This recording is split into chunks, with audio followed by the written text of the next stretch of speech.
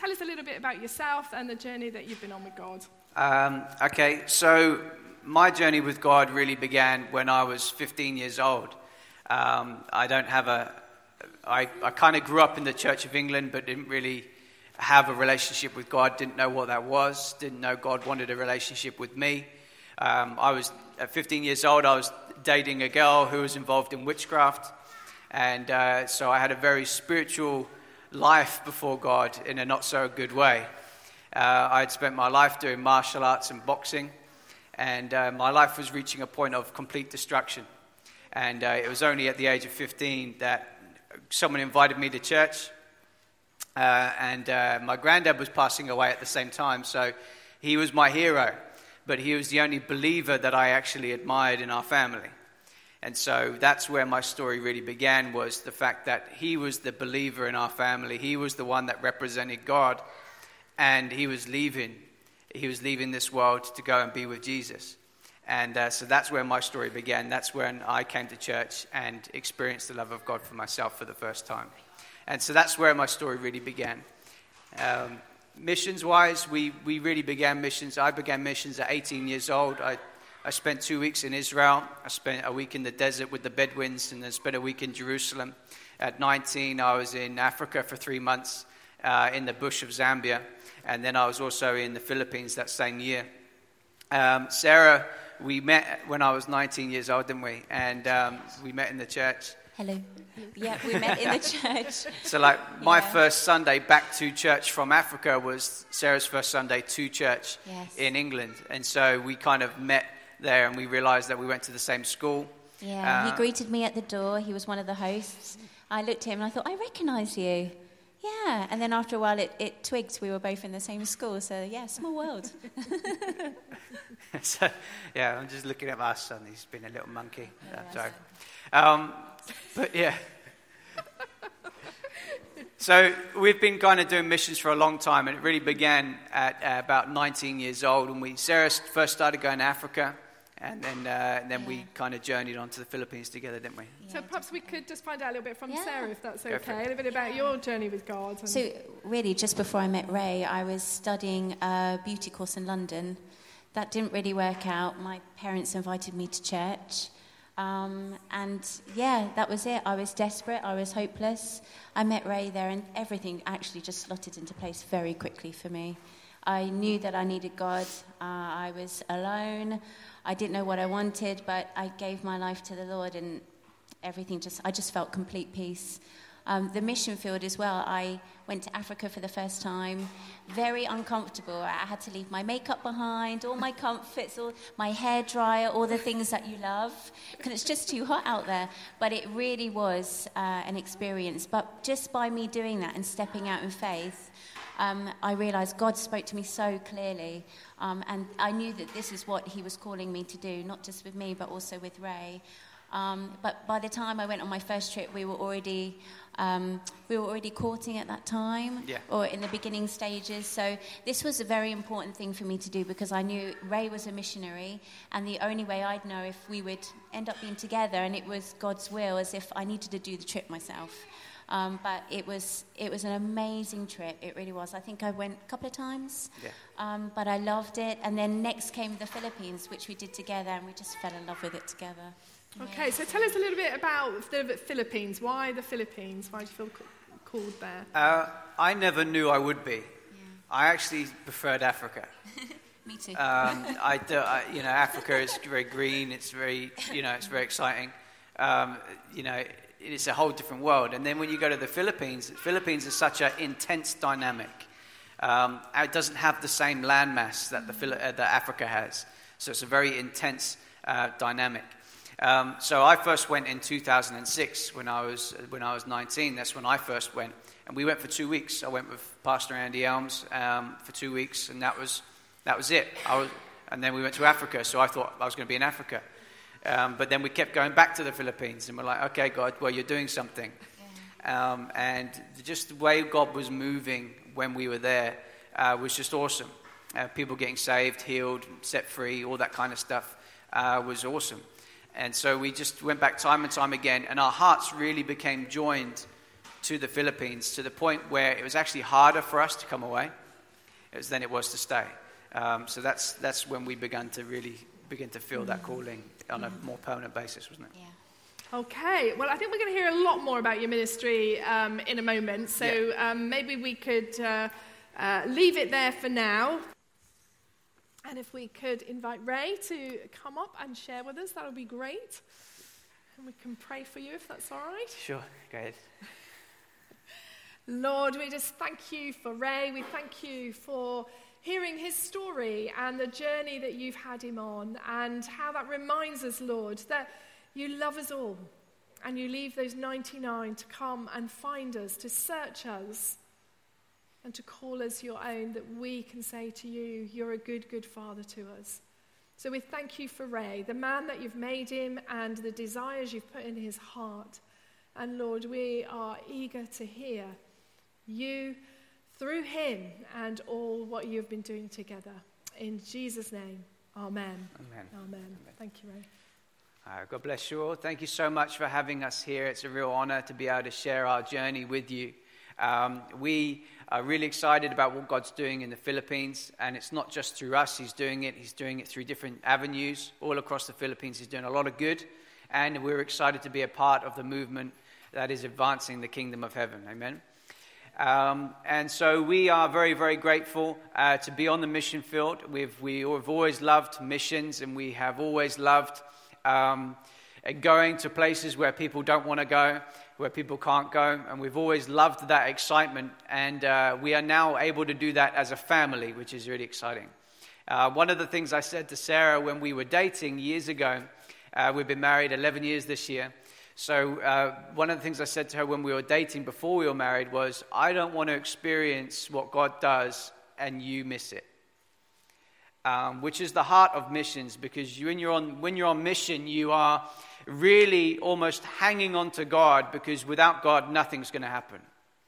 And that's just the reality of missions, because you have to cling to God. When you're in a village and no one knows you or has never seen a white person before, and you're in a village and they think you're a ghost because you're white, and you really, I'm not a ghost, it's okay. But when you're in those places and you are representing God in that place, you have to give out of what you have. Amen? Does everyone understand that? So you have to give from a position of connection with God. And I was reading just now in Mark chapter 16, where God says, Jesus says to his disciples in the Great Commission, it says, and he says to them, go into all the world and proclaim the gospel to the whole creation. Whoever believes and is baptized will be saved. Whoever does not believe will be condemned. And these signs will accompany those who believe. In my name they'll cast out demons, they'll speak in new tongues, and they'll pick up serpents with their hands, and if they drink any deadly poison, it will not hurt them. And if they lay their hands on the sick, they will recover. This is where our faith has got to be. As missionaries, the way we do missions is slightly different. We're not part of a huge missions organization. We're not. We're part of a local church. We don't have a massive budget. It's us. So we can't go and put on huge events. We can't go and put on big feeding programs. We can't. And so when we first arrived in the Philippines in 2017, we were a part again of a local church. And at that time, we lived in a very poor area, and it was just me, Sarah, and Isaac at that point, and I was doing a lot of traveling into the mountains. But I was very aware that every time I left my house, my family was at risk. From bugs, from things you couldn't see, from things you could see. We've had earthquakes. We've had all kinds of things happen while we've been living in the Philippines. And so I knew that every time I left my home, my family was at risk. And so I would go into the mountains, I would go and spend time with the natives, and I would preach to the native Filipinos, and they're the ones with the bows and arrows and all that kind of thing. And that's really exciting. The only issue is you have to eat whatever they put in front of you. Now, I don't know if you've ever eaten with a native Filipino before, but they boil everything, okay? So, when you have crackling, pork scratchings, that kind of thing, when you have a nice bit of pork and it's got a nice bit of crackling. Well, they don't fry it, they boil it, which means it's just slime. That's not nice to eat. All right, just FYI, okay? Because it's, anyway. So I'm there, I'm eating my rice, and I come across this nice bit of slime that's going in my mouth. I'm like, oh, that's nice. When you're really desperately trying to control your face, so it looks like you're enjoying it, So I've had a few of those moments, and so we spent time ministering with the natives in the mountains, and we see God moving there. And then we spent time in the dump sites. So we've got a friend who, actually since 2009, we've been working with an organization that works in the dump site of the Philippines in Tondo, Manila. And it is horrific. I mean, I could show you pictures, but even the pictures wouldn't, they're bad, but it wouldn't ever do it justice. Because the one thing that doesn't get you, it's not what you're seeing, it's what you're smelling. Because I've only ever been there, this is the worst place I've ever been. I mean, this is the place that makes you want to vomit because of what it smells like. And so we've got friends that live there. So we'll go and serve our friends in the community. We'll go and spend time with the guys in the dump site. We'll go and sit with the guys in their houses, which are the size of a bit of MDF. That's their house. That's where they live with 4 kids. I got invited to, we were in another community we used to work with. We don't work with them anymore because they got relocated by the government. But we used to work in an area called Navotas, and Navotas is a city, but in the city there was a cemetery, and the cemetery had 2,500 families living in it, and that's a lot of families, and it's not like houses like we have houses. These are huts built on top of huts. The whole place was like a maze. In fact, if you wanted to go anywhere in this area, you needed to get one of the children to take you there, because they were the only ones who could lead you where you needed to go. And so we'd go through this community and we would pray for people and we would spend time with people in this. One of the worst photos I think I've ever taken was a child playing with a human skull. Because that's the reality of the cemetery that they live in. It's not a nice one like Kingston Cemetery. This is tombs that you have to pay rent on even after you've died. And if you finish paying the rent, they'll remove your bones. They'll put them in a cement bag, and they'll leave them outside, and then somebody else uses the tomb. That's how it is. And so we would work with these communities, and then you're glad I'm not showing photos now, right? So then we would work with the guys in the dump site, and I had been asked to preach to this church in the middle of the dump site. And the first time I preached there, I had been bitten on my both feet by a cockroach. So my feet were swollen. I could barely stand up. And I've been asked to preach, so that was a fun evening. And then they had to escort us out because one of the kids had a gun.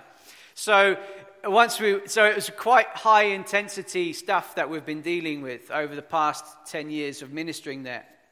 And our hearts just really, really grew attached to what God was doing. We couldn't describe it.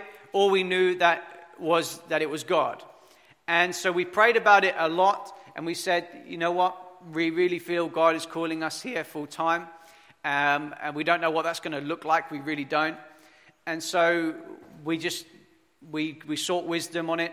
We sold everything. We gave everything away.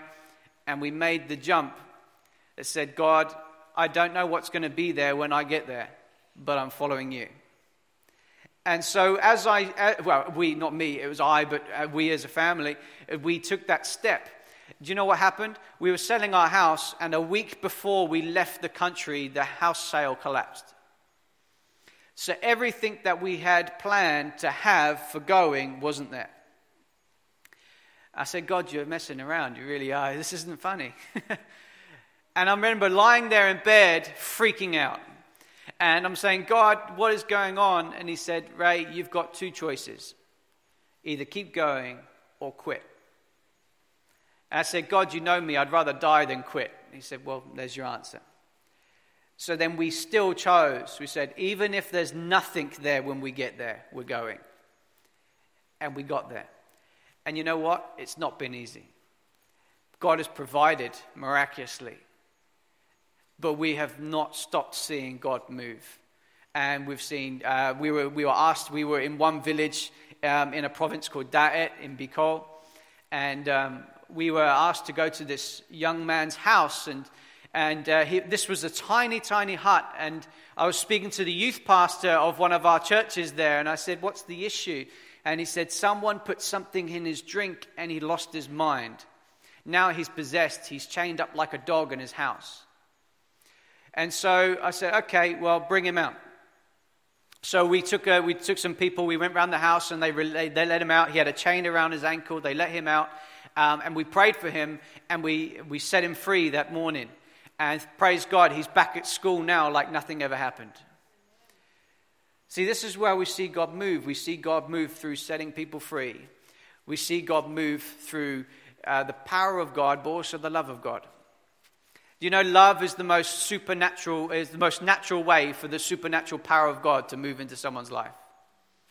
It doesn't cost you anything to love someone. It really doesn't. I was speaking to a group of pastors we had a district pastors meeting in Daet, and I was speaking to the pastors because there's a fixed model of evangelism that a lot of people, obviously they go through seminary and they come out and they got this fixed model of evangelism, and this is how we do it. That's really great, but what happens if you don't have the facilities to do that? If you don't have the cash to do feeding programs, if you don't have the cash to do build buildings and do all that stuff and house the homeless and feed the orphans and all that stuff, what happens if you don't have the cash to do that? What do you do? And I asked the pastors, and they looked at me, and then they looked at each other, and they looked back at me, and they said, "We do nothing." I said, No, it's not like that. I said, see, we have access to an open heaven. And what we do is we pull down from heaven every ounce of love we need to go and invade a community. We go and we spend time with people. We go and we pray for people. We go and we set them free. That doesn't cost us anything other than time. Then later on, when we've got a bit of cash, we may manifest that, do things a little bit differently. But initially, we've got the ability to go and love people with the power of God that sets people free. I'm not talking about a hippie love where everything's okay. I'm talking about agape. The love that says God is love. Amen. And God is power, and God is grace, and God is truth, and all those things. And when we minister in love, we minister in the power of God, which sets people free and heals people. See, we were doing that for about 15 months, and we were having a really hard time securing our visa because they were never really quite straightforward with what they wanted. So it took us about a year to get our visa, missionary visa, sorted. So I was always going backwards and forwards to the province and the mountains and those things. And our goal was always to plant a church. That was our goal. Because you can go and do these things, but you actually want to reproduce yourself. You want to raise up disciples, because that's the Great Commission. Go and make disciples. So I was always going and speaking for other churches. I was going and speaking in the mountains, dump sites, and all that kind of stuff. But our goal was to start another church. We were already serving in a church because we had one in that area. So our goal was to move out and plant another one. Now, we couldn't do that without having our missionary visa. So for 12 months, we were struggling to be able to be released to do that because we couldn't secure our visa because of all the paperwork issues. We came back, then we went again. And then thankfully, in the middle of July 2018, we secured our visa. Praise God. So that then released us to actually go into a new community and plant a church.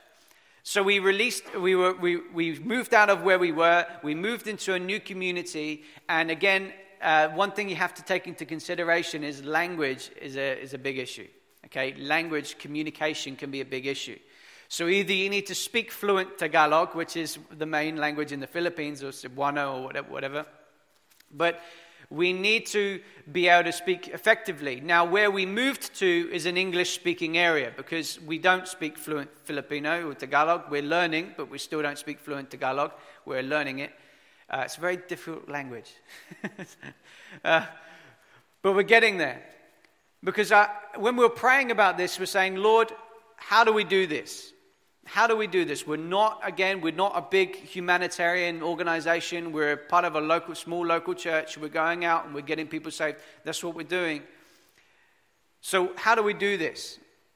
And so the bottom line that God came up to me was this.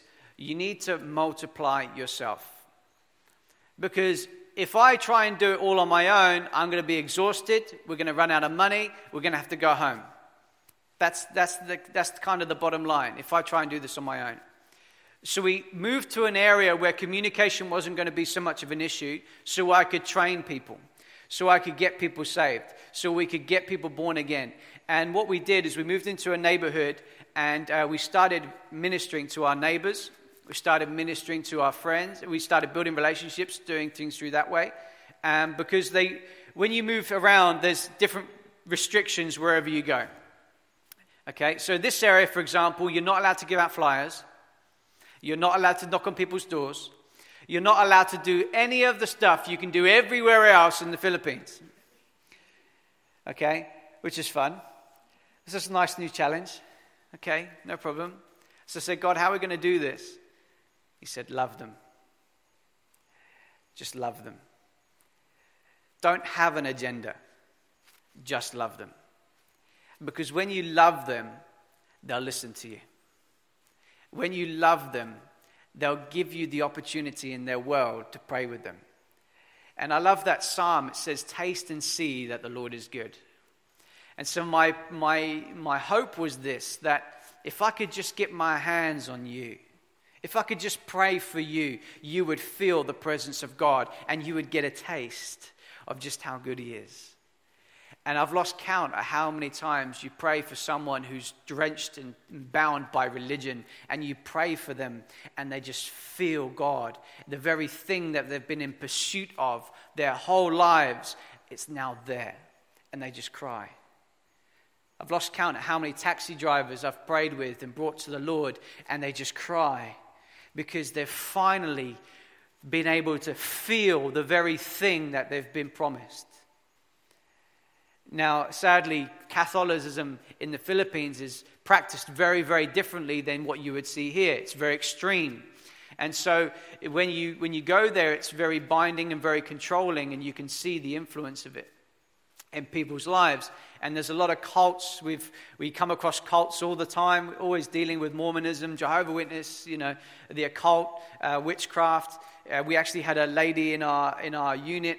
I don't know if you talk about this stuff much. I'm sorry if I'm ruining everybody's morning. But we had one girl in our neighborhood, and she had a baby girl, and her mum had taken the baby to the witch doctor. And so the witch doctor did her thing, and then the baby started seeing spirits and wasn't sleeping for weeks. So I said, bring her to the church. So she brought her to the church, and we uprooted the witchcraft in the name of Jesus, and the baby was completely restored. See, this stuff's easy to do, but it's frustrating when you have to deal with it all the time. And so we have to teach people that actually, no, you don't need this stuff. Another time we were I was in Cadiz. I was a guest minister there, and they asked me to go and pray with a guy who was dying of cancer. He had a big stone in his stomach, and so he was lying on the floor. He was actually in prison, and they released him from prison because he was dying. And so they asked me to go and pray for him, so I went and prayed for him, and there was just a really supernatural peace that came on him. It was amazing. He had gone from struggling and straining and being restless to just being at peace. So then after we left, his dad wasn't happy with what we had done, so he went to the witch doctor and got a bottle of oil, and the witch doctor told him to go and make him drink it.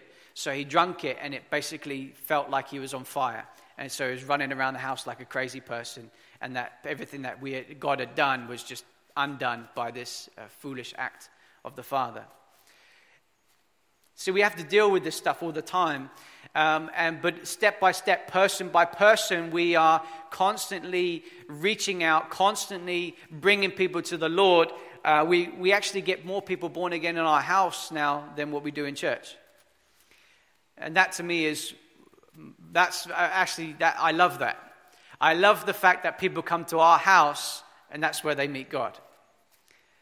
And so we do that with our neighbors, we do that with our friends. They come around for dinner, we talk about God, we talk about them, we talk about life, and we get them born again. And then they come back, and we go through stuff with them, and we walk with them in their journey to God. Does this sound okay to everybody? Because this is our kind of our lives. This is what we do. And we stepped into this neighborhood, and it was just me and Sarah. We opened the doors of our church in May of 2019, and we had 15 people. Before we came in October, we had 36 people in our church. That's God. And what we're doing is we're training people to go and win their world. We're training people to go and be assistants to other people. We're training from rising people up so they can say, no, listen, you have the authority of God in the name of Jesus. You go and minister to your world. So this is what we've been doing. And this is what we're going to continue to do. I've got a fairly short amount of time left. Am I doing good? Am I right? Okay. And so our vision is this. We're going to go back in February. We're going to continue homeschooling Isaac and Penny as they grow up. We're going to continue to do that. We're going to continue to win our neighborhood one person at a time. We're going to continue to grow the church and grow the influence of the church. We're going to continue to send people into the dump sites. And do you want to know something really cool? Okay, we actually don't have a worship team in the church at the moment. Every Sunday, there's a ministry that we've been serving for years is now sending people to our community to lead worship. So the very community in the dump site that we've been ministering to over the years is now sending people every Sunday to minister to us through worship. That's beautiful to me because in the Philippines, there's a very clear class system. If you are here, you don't mix with people here. You don't. If you're here, you've got no chance of mixing with people here. But what I love is that we live in like a working class area. And so what we've done is we've been able to close that gap. We've got people coming from the dump site to lead worship to people who live in nice houses. I love that. Because the answer is not what's in your house. The answer is what's in your heart. Because if Christ is in your heart, you have everything you need. Now there's some strategy stuff that we've got planned and with some strategy stuff that we're thinking of as we go on back. But I want to encourage you this morning with this. We don't do this on our own. We do this as part of the kingdom of God. And whatever someone sows, they're not sowing into us, they're sowing into the kingdom of God. And so whatever we do together, we march forward together in unity to see the kingdom of God advance through the Philippines. And they need it. They don't need it over there, they need it also here. The world is fallen. The world needs us to stand up together as the body of Christ and move forward in power and in love, demonstrating who God is. Amen. These are dark times. And they're not going to get better. But it says where sin abounded, grace abounded all the more. Don't be discouraged by what you see going on out there. Because what's inside of you, Christ, the hope of glory, is more than enough to deal with everything we see outside these doors. And when we go back to the Philippines, we go taking the hope of glory with us. Can I share with you one more story? Is that okay? I was talking with a guy who's from Spain. Our community is like the UN. It's hilarious. Okay, we've got people. We've got Filipinos. We've got Africans. We've got Spanish. We've got Indians. We've got English. We've got American. We've got Canadians. We've got people from all around the world living in our community, which is great. I love it. And so we are able to minister to all these different cultures and communities, and it's really wonderful. I love it, really, I really do. And I was speaking with this Spanish guy who'd been involved in a lot of spiritualism. He'd also been involved in a lot of other things, involved in Christianity, but not really given his heart to it. And so we're talking, and I'm sharing with him about the significance of Jesus. Because you can have the understanding of God, but if you don't have the understanding of Christ, you've lost everything. So I'm sharing with him the significance of the person of Jesus, because on him everything hangs. And he said, you know what, Ray? I just don't believe. I said, okay, it's your choice. I can't make you. And he said, you know what? If God heals this, I'll believe. And he shows me on his hand, and like half a golf ball lump on his hand. It's a cyst. He said, it's been there 9 months. So I said, okay, give me your hand. So I took his hand, and I prayed. Gave him his hand back. I said, keep me posted. 2 days later, I get 2 photos in my inbox on Facebook. The lump had completely gone. And I replied to him, I said, remember what you said? If God heals this, you'll believe. He said, all right, whatever. And he did give his heart to the Lord. Sadly, he got that was amazing. That moment he had with the Lord was amazing, but he did get ensnared back into other stuff. But we're continuing to ministering into his life. You see, we're at war. You know, we're at war. We're at war with the kingdom of darkness, and we're advancing the kingdom of heaven. That is the real dynamic we're dealing with every day. And it doesn't sound nice to talk about on a Sunday morning, okay? But that's the reality we live in. We serve the kingdom of God.